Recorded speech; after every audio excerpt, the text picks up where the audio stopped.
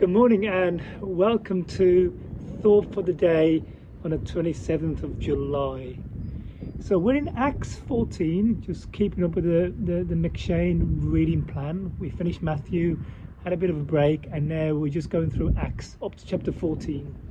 Paul with Barnabas is on his missionary journeys.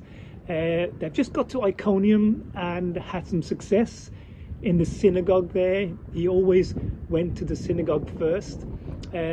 But beyond that, the Iconians, some of the people of the country there took offence at Paul's message and began to harass them. So Paul and Barnabas moved on to the suburbs, if you like, to the smaller towns of Lystra and Derbe, and began to minister there. There they encountered a guy who's lame in both feet, and so Paul says he looked at him and he could tell that he had faith to be healed, and so said to the man, "Stand up."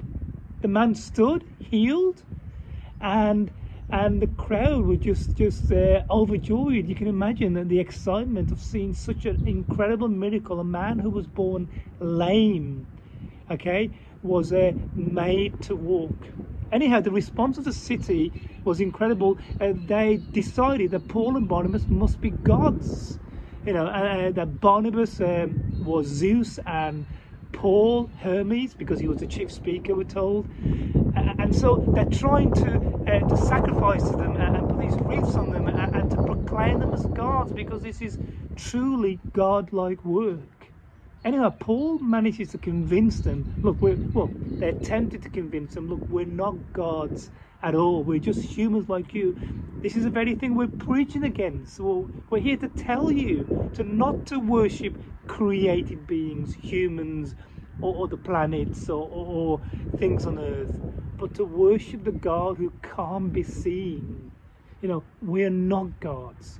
This is the very reason that God has sent his son Jesus into the world, and now us. Anyhow, that they made little headway. They calmed the crowd, but people in the crowd still were convinced. You can see the fallen nature of us humans. They were still convinced they must be gods or something. Anyhow, so these people who are enthusiastic over Paul and Barnabas, convinced they're gods, wanting to sacrifice to them, give them their allegiance, follow them. The next thing, men from Iconium that Paul had just left because of the persecution there come, stirred up these people, and these very same people who were prepared to sacrifice to Paul and Barnabas because they thought they were gods, now turn on them and want to kill them. In fact, they stone them and leave them for dead. I mean, that's a big statement. That's not throwing pebbles at somebody and saying, no. No, these are stones, lethal weapons designed to kill. The very people who wanted to sacrifice to Paul and Barnabas because they said they were gods, because of the healing of the lame man, now want to kill them, to assassinate them. And in fact, they attempt to assassinate Paul and Barnabas. Leave them for dead. You can imagine the wounds that they had inflicted with these boulders that they threw to kill these godly men.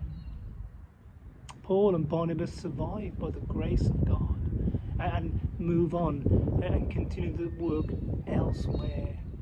And then Luke, who's writing this account, records Paul saying, we must enter the kingdom of God through many trials and hardships. That's chapter 14 of Acts, and what do we do with all this? There's several things going on, isn't there? I mean, one of the things we see is that in gospel work, we have to keep moving. We have to keep finding new ground. Where our message is rejected, we take it to new areas of opportunity. We knock on some new doors, or we try a new area, a new suburb even, a new environment where we're evangelizing. We don't give up. We keep moving, getting our important message across. We see there too that people can be so fickle. At 1 minute they can be all for our message, and the next minute they can be They can be wanting to, if looks could kill, they are harassing us, or, speaking derogatively of us, giving up on the message, walking away from the church. So we have to be prepared in gospel work that people can be so fickle, be moved from, polarized views from one end of the spectrum to the other.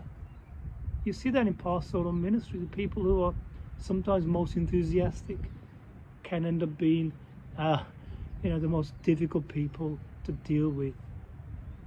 What's also quite incredible here is that these people who listened to Paul and Barnabas, saw the miracle, could pronounce Paul and Barnabas as gods, even though it was the very message that Paul and Barnabas spoke against.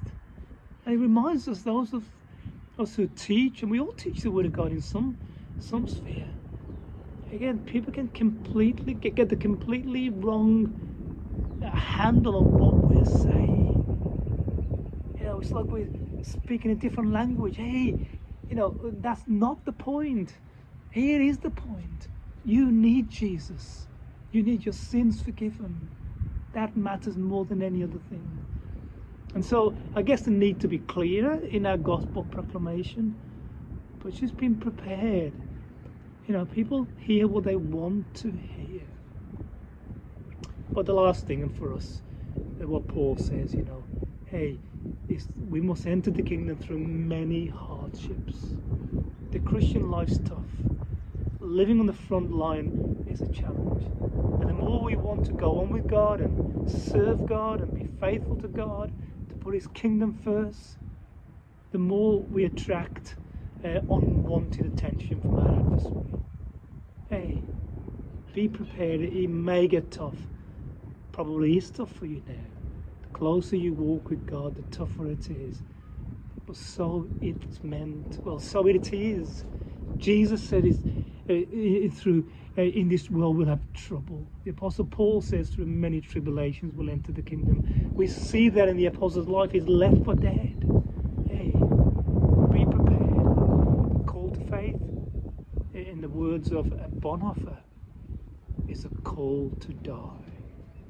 May God give us grace to live for Him, to be prepared to live sacrificially for Him, to be even prepared to pay the ultimate price.